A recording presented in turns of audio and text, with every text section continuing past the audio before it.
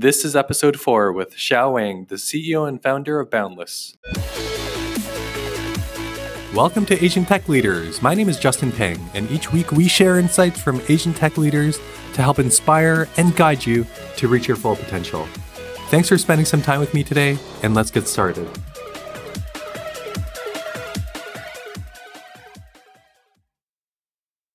Xiao Wang is a co-founder and CEO of Boundless, a company that helps families navigate the complex legal immigration system. Prior to Boundless, he held leadership roles at Amazon, Providence Equity, New York City Department of Education, and McKinsey. Xiao holds degrees from Stanford University and an MBA from Harvard Business School. In this episode, Xiao talks about his upbringing as a Chinese immigrant in a Seattle suburb, how training for an Ironman helps him run a better company, and the advice that he has for his younger self. Hope you guys enjoy this episode, and let's get started. All right, everybody. Thank you for joining me on Asian Tech Leaders. We're here with Xiao Wang, who is the co-founder and CEO of Boundless. Hi, Xiao. How are you doing? Hey, Justin. Great. Okay, thanks for having me. Yeah, thanks for joining. So really excited about our conversation, but as a fellow runner, wanted to start on the topic of you doing endurance sports, because I noticed that you've done several marathons at very impressive pace, and you've also done several Ironman. So can you just share a little bit more about how you're able to, if at all, weave in running and triathlete training while you're running a big company? Thank you. And I'm flattered that you consider Boundless a big company, but we'll get there in a second. I think it comes down to priorities, and it comes down to like where you come, where you are able to do your best thinking and step away from the day to day. And for me, my team is often very nervous when I come back from a run because I will have a whole list of ideas that have come up in my mind. But really, I think the running piece and the endurance athlete piece is I would say that it is a variant of my history that has actually guided me through a lot of the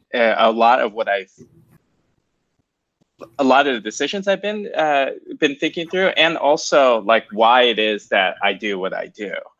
So when I was growing up, I was that traditional Asian student, right? I did math club, I did science team, I did piano, I did band, and all of these other standard activities. But I really loved to play sports.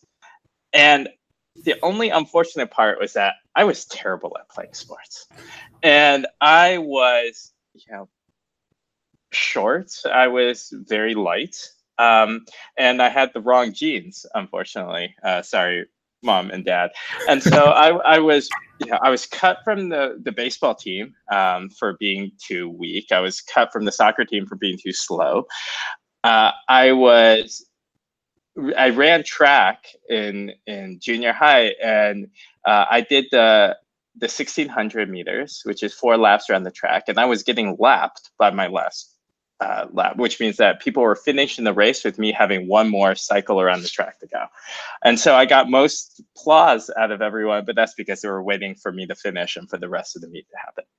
And so it was a repeated thing in my life, even through college, where I was cut from the ultimate frisbee team, which a lot of people don't even think of this as a sport, for all 4 years that I was in college. And so it wasn't until I discovered, long distance running or this endurance sports that I found a niche that didn't reward talent, which I was sorely lacking, as much as just sheer resolute tolerance of pain. And since I was gifted at that, I actually slowly got better. And to the point where I was my first half marathon I did, I was high. It was around 1 hour and 45 minutes. And then I was so inspired. I was living in New York at the time. I watched the New York City Marathon. I'm inspired by that to start training for a marathon. and eventually triathlon, to a point where I eventually became, I would call, like, reasonably competitive, where I was getting sponsored with, gear, not money or food, and I was, regularly placing or winning races. And part of that is that it's interesting, because the amount of time I spent on getting good at endurance sports is really not that conducive to the rest of my life. Like, there's a peak that people go through where you, like, if you go from no working out to some working out, your health is better, your mind is better, etc. And then at some point it just goes down from there. But what it was really trying to do for me, and what it enabled me to do, is I looked around and there were no other Asian people around where I was running. And especially in New York City, when I was doing this, a lot of the volunteers at the aid stations were actually students at the local high schools, of which many of whom were Asian. And I would get regular comments about how, wow, it's the first Asian guy, or hey, look, there's an Asian guy. And there's something about being able to succeed at something that you're not expected to succeed at, that has been a important and core part of my identity as I strive to do other things, especially in the professional world, where traditionally you were less expected to succeed at. So now this was a very long way of answering your tee-up question. But for me, like,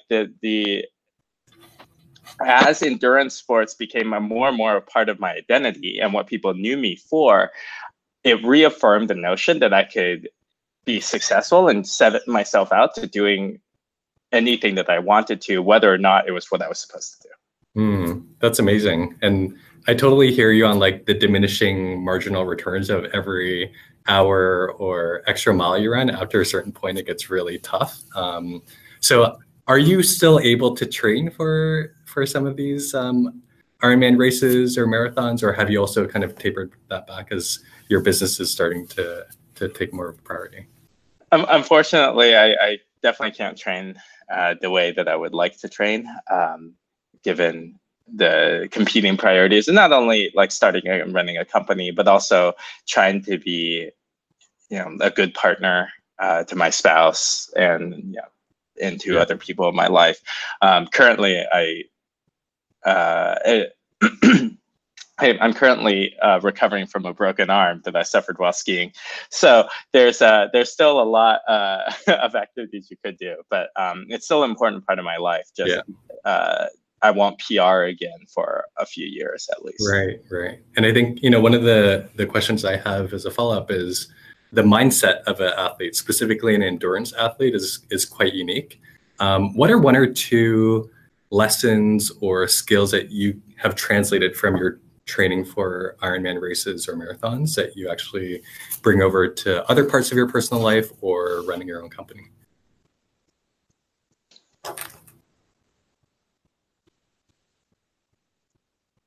So the first one is about optimization. And in order to do endurance sports well, it often comes down to a numbers game. And no one, presumably unless you're a professional athlete, has enough time or energy to do all the things that you're supposed to do. And so it's about how you frame the time that you have. And there are times where there's specific workouts where I know, like, hey, I just need to get through this. This is not going to be fun or enjoyable, and this is only a means to an end. Whereas there's other times that's important to say, I remember why I did this, which is like, hey, running by the water during the sunset is, like, really delightful, and I get to spend time, and I can go for a run with my wife or with my dog, and like, things are enjoyable. And it's being able to be clear to myself about why I'm doing why I'm in each of these buckets. And so there and that has been relevant to my professional life as well, because there are times where you just have to do something to get through it. And if you're trying to find meaning and purpose and joy in every single thing that you do every day, I think all of us will be very disappointed. Whereas there's other times where the pleasure from the process and like what you're trying to go through is really important. And so being able to understand which area that you're from will save a lot of frustration and heartache, and also I mentioned like get you to there sooner. Mm-hmm. And the other part is around taking breaks. One of the biggest challenges to people progressing well in endurance sports is injury. In fact, there are recent studies, there's like 70% of runners get injured every year. And the number I'm presuming is even higher for triathletes. And that's because you get excited and you think that more is more in everything. And it's actually very important to take breaks or to switch things up or to try other things, and know that that's okay, because you are planning for a longer period of growth as opposed to a short period of growth. One of the best alpine runners in the world, Kilian Jornet, doesn't run during a quarter of the year, right? Because if you ran around a whole year, like, you would most likely be injured, and also potentially would get burned out or be unhappy with the choices that he made. So he takes off the winter to go skiing. And he's very good at that as well. But like the point is around knowing about when to push and knowing when to draw back. Yeah, it's a great point. And I think, it reminds me of this equation: stress plus rest equals growth. And so often in this high intensity achievement driven world, I feel like we focus on the stress of like the stimuli, I want to get stuff done. But it's a great point. We sometimes need to step back and realize to grow, we need to take a pause sometimes. And then I think it's actually the variance that matters. So for training, I see when I coach people, I do see a lot of people that run relatively fast all the time, for example, right? And that isn't as productive to growth, and it actually leads to higher injury. Whereas the better route is to spend most of your time running pretty slow, but then when you really need to run fast, run really fast. And it's those combinations of being able to reach that higher high and being able to come down to recovery that yields the most sort of sustainable growth from an endurance athlete's perspective. But also at work, like I'm constantly amazed at what people are able to achieve that they didn't know they could achieve, right? By setting the right North Star and right objective and clearing things out of their way, people are capable of very incredible things. And so it's being able to, at the times that matter, to be able to lift yourself up is something that is really amazing to see. That's great. Yeah, just seeing the limits of the human potential. That's awesome. So if you don't mind, let's switch gears to a little bit more of your earlier life. In doing research, I saw that you came over from Shanghai to the States when you were around 3 years old. And you spent most of your formative years in a suburb outside of Seattle. If you don't mind, talk a little bit more about what it was like growing up in a small suburb outside of Seattle, wearing fleece and Tevas, as I read you did. And what was kind of your relationship with your identity as an Asian growing up in the States? I mean, I would like to joke to my friends that I grew up as a angsty white teenager, right? All of my friends were white, and they were all like long-term Americans. My mother and father, when they picked where we lived, their only criteria was the quality of the schools. Right? And it nothing to do with the community, nothing to do with anything else. It's like, look, we just want to put you in a place where you can go to the best public schools. And So because of that, there was very limited diversity in my environment of where I grew up. And so it's been something that has taken a long time, I think, for me to reconcile between everything, where like the question is clearly outwards, I look Chinese. And the question really is, hey, who am I? Am I American? Am I Asian? Am I Chinese? Like, and a lot of times growing up, I felt like I was neither. And that creates some challenges from an identity perspective, where I didn't feel Chinese enough to matter. I spoke Chinese, right? I eat Chinese food. However, when I meet or spend time with the people who came over at a much older age, like we have very different perspectives and values. And then interesting enough, even from an Asian perspective, when I meet the people who have truly embraced their Asian heritage, like in my teenage years, it were the people who were driving Civics with really large mufflers, and I couldn't bond with them either because I didn't have any exposure to them while I was growing up. I had no friends that were like that. And on the other end, right, like I could never aspire to be or achieve the standard cool popular kid in a large suburban high school American motif because I was on the math team and did like all sorts of interesting competitions and other things on the side.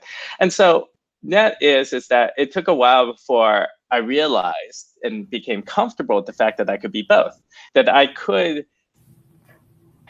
hold on to the pieces of my Asian identity that I feel like are important, and I can add on to it the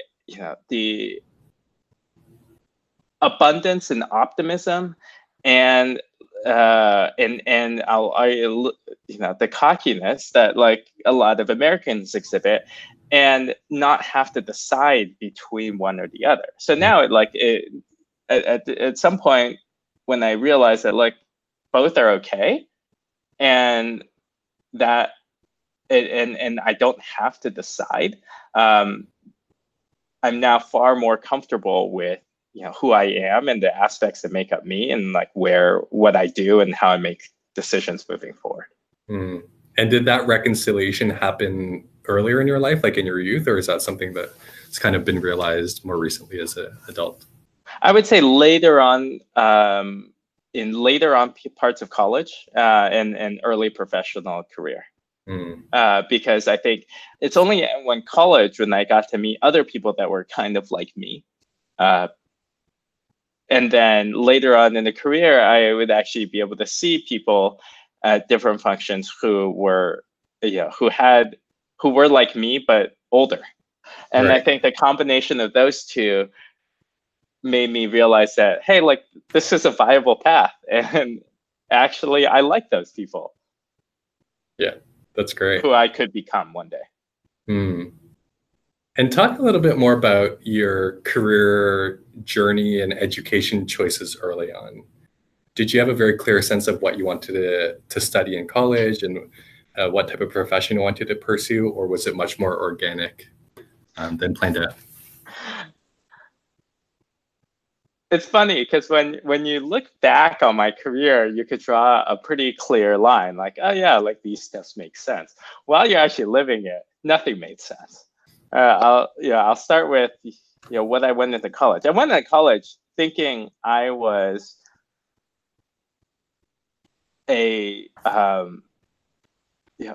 I was thinking that I was going to be a rock star like engineer, like literally. And so instead of doing the normal core class, I went and took the hardest, most accelerated and compressed 1 year of computer science in 1 quarter class at Stanford. And within about 3 weeks, I realized that there were going to be people who are always going to be just orders of magnitude better than I was. Like that it wasn't even close. And that was a really, the combination of my cockiness going in and the humbleness that I received very quickly was a great wake-up call for me in terms of, oh yeah, like, coming out of high school, especially, like thinking that I had everything figured out. So eventually, the areas that I stumbled into were things that I literally stumbled into. The two parts that I found the most joy out of college were, when I started working with the design school. So the D school is, which is something new that we came up with IDEO and around design thinking. And I got to work on interdisciplinary projects with real life organizations. Which and then my major, which is economics, which is the result of one incredible lecturer that was the first person who could get me to go to a 9 a.m. class every single day and love it and be inspired every day.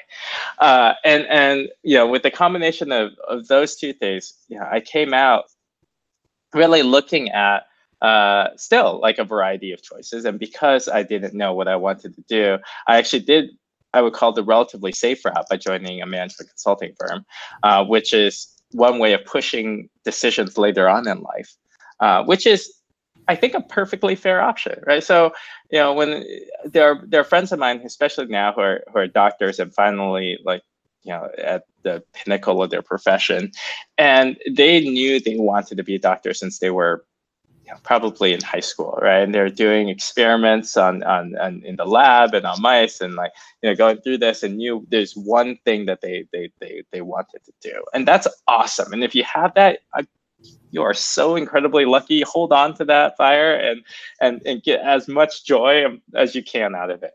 I was not like that, and so and when you're not like that, it is.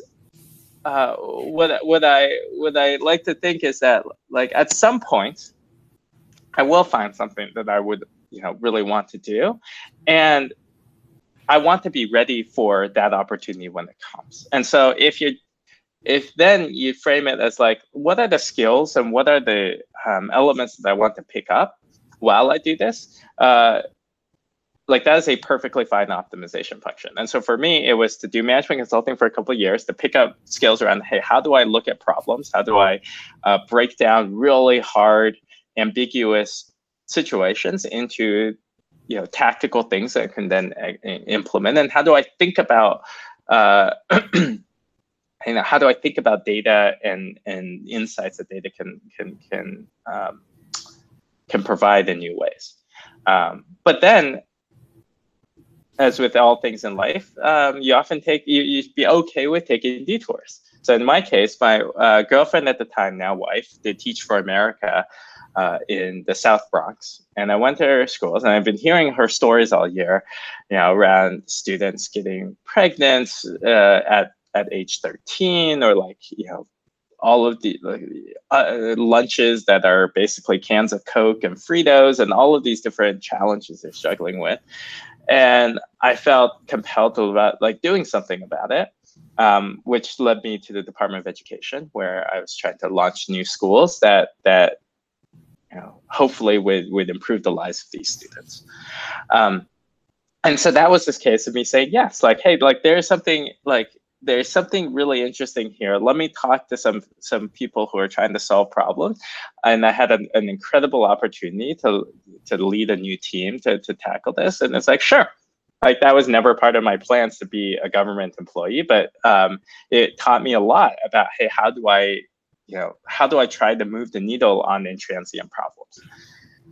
And then my next opportunity is another example of me saying yes, which is the political landscape in New York City shifted dramatically, and the priorities shifted dramatically. And so I was, there was a lot more obstacles to being able to achieve what I wanted to do. And someone else who I previously had worked for said, hey, I know this person is starting an organization at this private equity firm. He is the best manager I've ever had. You could learn a lot from him. And again, this was like, I've never been in finance. And I never envisioned that I would be in finance. But the chance to learn from a phenomenal manager is something that doesn't actually happen as often, nearly as often as it should. And so I took that leap and got to, really start to think about how do we guide companies and organizations at a strategic level. Right? It's not just about having the right answer. The right answer is fine, but how do you actually implement that right answer? And that took me to like going deep into companies in Connecticut and in Utah and other places around, like really getting to know people and understanding conflicts and understanding and trying to figure out how do you motivate people from all different types of backgrounds. And so, like the idea is that like each time it's like, okay, this was not preordained or pre-planned. I've never thought like, okay, where do I want to be in 5 years or where do I want to be in 10 years? But it's about like seeing, what you're interested in, seeing where are interesting opportunities and saying yes to like great things that come along. Mm. That's great. That's great advice, especially for a lot of us who are still searching and might not have that obvious calling, which some other people might have. Could you also talk really quickly before we get deeper into Boundless and the awesome work you're doing there, the decision to leave kind of the corporate world? You're previously working at Amazon and working on their cashierless stores, which sounds like a really interesting project and type of work to focus on. You made the decision to work for yourself, start your own company, and leave some of the comforts of corporate life. How easy or difficult was that decision for you at the time? Excuse me. So I think that there's a movement today, especially in the Silicon Valley, around entrepreneurship being a good thing to do, or like something you aspire to, or a goal of itself. And in my opinion, like, and having done this, like entrepreneurship is really, really hard. Like this is the hardest thing I've ever done.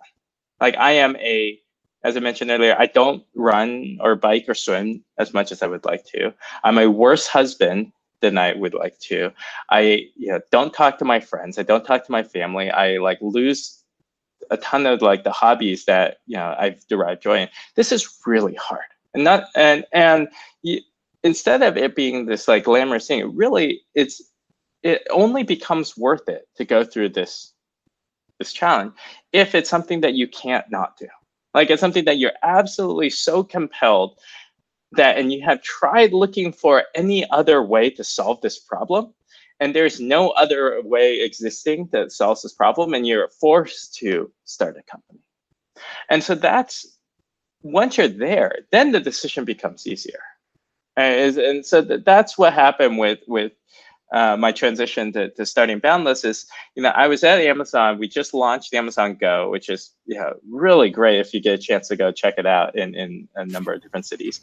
And I had always known that immigration was a problem, but I never asked why. And it's something that I'm a little bit ashamed of whenever I talk about starting Boundless, is that like this should have been something that was in my mind for a long time. But about 2.5 years ago, I actually asked why for the first time. And so I interviewed hundreds of families and lawyers and governments and policy experts, and realized that this is actually an information problem. Like the fundamental reason why immigration is so challenging and everyone's terrified is that because this is such a high stakes process that no one has any clue if they're doing it right. Actually, there's one group of people that do have a clue, which is immigration lawyers, which is now there are 10 times as many immigration lawyers as there were when I came over to the country, and their fees have gotten higher. And so net is that there's this like incredible situation where millions of people are just terrified all of the time because of the lack of information. And as someone who works at Google, I'm sure you understand, like the lack of information in 2019 is just unacceptable, right? Like this is exactly what technology and data is meant to do.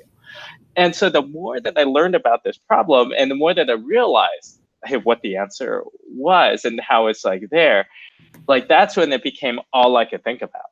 right? In the evenings, on weekends, so like during my day, like it's all I could think about is, hey, this is an incredible problem, and I am just stunned that there is no solution yet.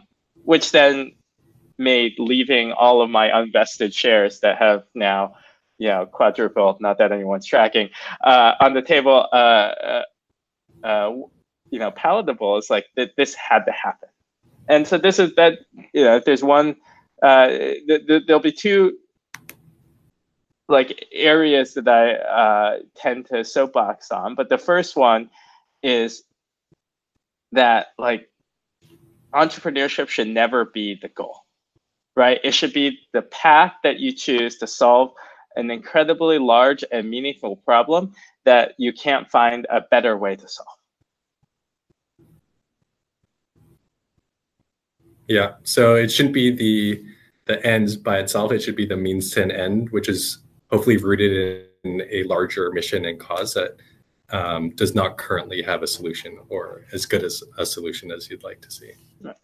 Because I mean, the issues, especially in today's media and everything, like everyone only talks about the good things, right? Only talks about the successes or the spectacular failures. But then, there's almost like a little glamour in how ridiculous those situations are.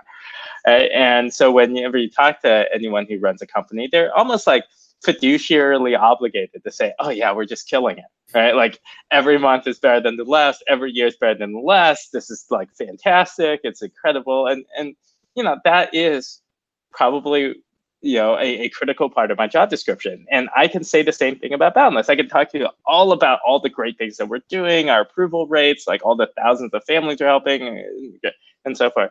And then, but what people don't say really publicly are like all the things that don't go well, right? All the nights that you just can't sleep, all the times where you you forget things, that are unexcusable, like, your spouse's birthday or other things where you're just like so preoccupied in your like own selfish world. And then, all the issues are like, you basically combine all of the negative problems from everyone else on the team, and you sort of get to internalize everything. And so that's why I'm saying is that like it is really hard, especially when you get older and you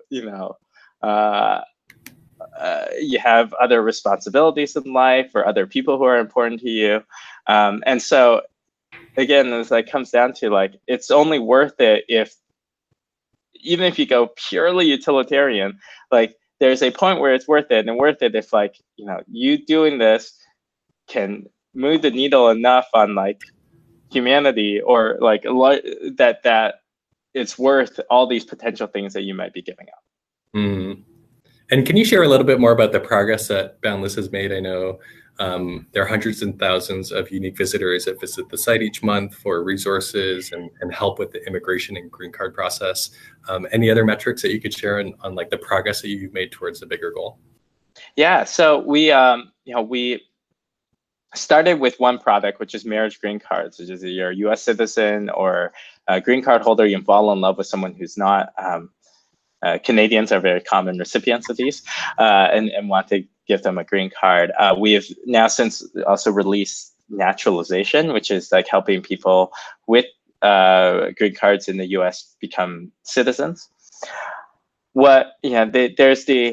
There's the top line stuff, which I'm really proud of, which is like, yeah, we have 100% approval rate so far. We've helped thousands of families get through this complex process.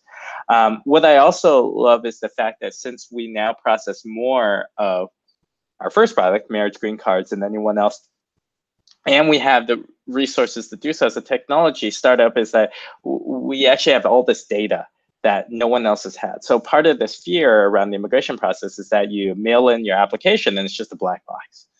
And so we've started doing things to shed more transparency into this process. So for example, we published a report that's talking about how wait times vary significantly from zip code to zip code or geography to geography, how approval rates and backlogs and denials also have huge amounts of variance across like areas that are seemingly very close together. which again, like helps people better understand, one, make better decisions with their life, but also start this process of trying to understand like how this entire ecosystem works. We also use our data to to weigh in on different proposed policies, where we know how much extra paperwork and extra time and effort some changes will push upon the shoulders of immigrants, or we know how much additional constraints different proposed policies would make, just because we have all of this information about our family's backgrounds, that we can take a national stand on, like, that certain policies are bad for business, like whether or certain policies are bad for like different groups of people for this amounts and for clear amounts of money, which is a perspective that has never been presented before, which is like the pragmatic approach to why immigration is good. And then I think where we are excited to get to is that, like, I don't think anyone has ever had a positive, any type of adjective or emotion that they've ever felt about the immigration process. And we have a chance here to take this journey that hasn't fundamentally changed in generations and actually make people feel good and confident and taken care of, which is something that delights us every day as an organization when we get the testimonials and we get the feedback back from our customers. So it's really exciting. We've set out the groundworks, and now we are ready to continue to roll out more and more products and services for people, so we can help everyone feel finally good about their immigration journey. Great. That's amazing to hear, especially as a Canadian who lived in the States for a while. Getting my work permit was always a nerve-wracking experience. So it's great to see Boundless attack that problem. And I think specifically in this political climate too, giving people more peace of mind and comfort with their ability for themselves and their families to create a new home and life in the States is such an awesome mission. So congratulations on the progress so far. Thank you. It's still early. Yeah. And also heard that you recently closed a new round of funding, which is positive news. Yeah. So, for those who are involved in venture-backed startups, just means the treadmill gets a little faster. But it's really exciting. We brought on that great new investor and partner in Brad Feld and Foundry Group. If any of you are interested in starting companies or interested in venture space, you should read his books. He has phenomenal books that basically he was getting tired of entrepreneurs getting taken advantage of because they didn't know what was going on. And so he decided to actually write a book that explained everything that's going on. And it turned into a whole series of books, both about, the specifics of entrepreneurship, specifics of starting like a company, managing a board. And also he wrote a great book with his wife about how do you have a successful relationship while being with an entrepreneur.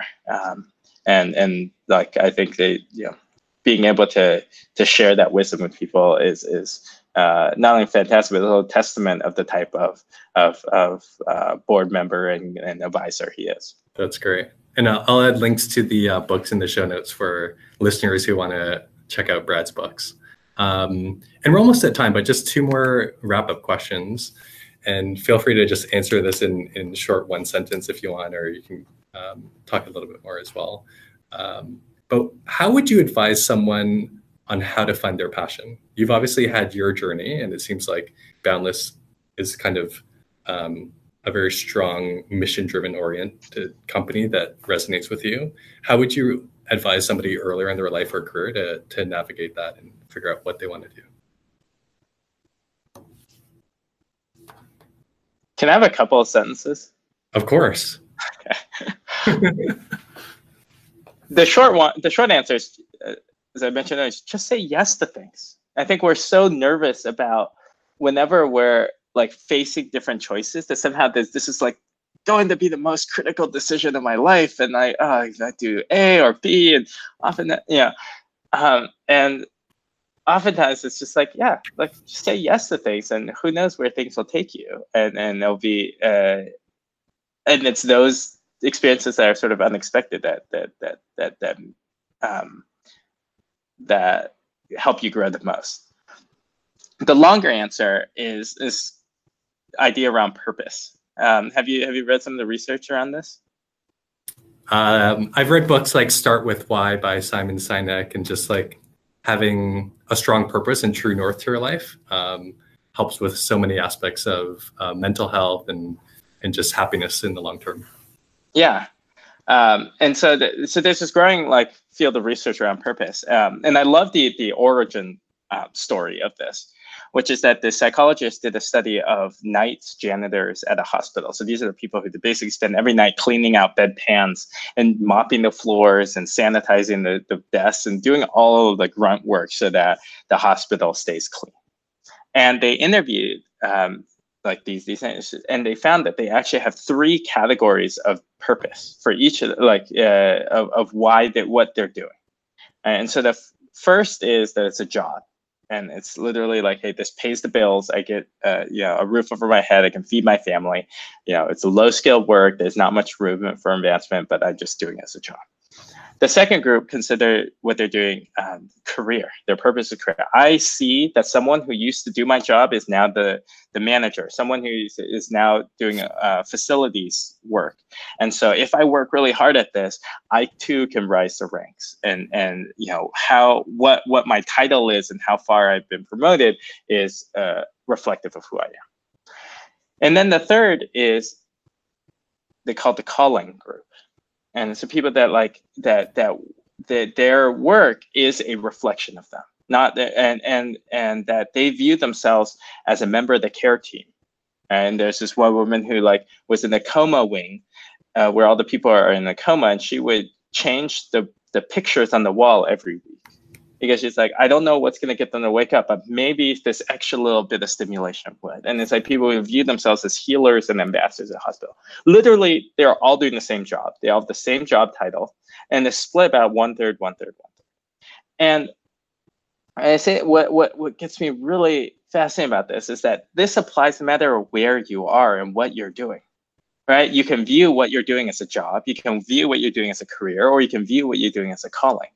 And the farther up this, think of Maslow's hierarchy, the farther up this pyramid you go, the more you actually can get out of it, and the more that it can actually guide you to where you want to be or what you want to do. And so this is something that I think all of us can do, no matter what situation we are in, is think about what is it that I'm doing, and why, and if we can find more purpose in our work, that will teach us more about ourselves and lead us to places where we want to go. That's amazing. I think that's such a great ending point here. But thanks so much, Xiao, for the time, the words of wisdom, sharing about your journey. It was really inspiring for me, and I'm sure I'll be inspiring for our listeners. For anybody who wants to follow along with what you're up to with Boundless, what's the best place for folks to find you on the internet? You can find me on LinkedIn or Twitter, and then you can always come to our website. We have a blog that we post, sort of, and taking what is happening out of Washington, which is a lot these days, and taking the most salient points and making it understandable by everyone. Great. Thanks so much, Xiao. Appreciate the time.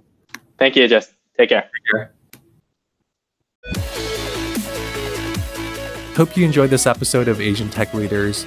Please share this with your friends and follow us and subscribe to us on your favorite podcasting platform.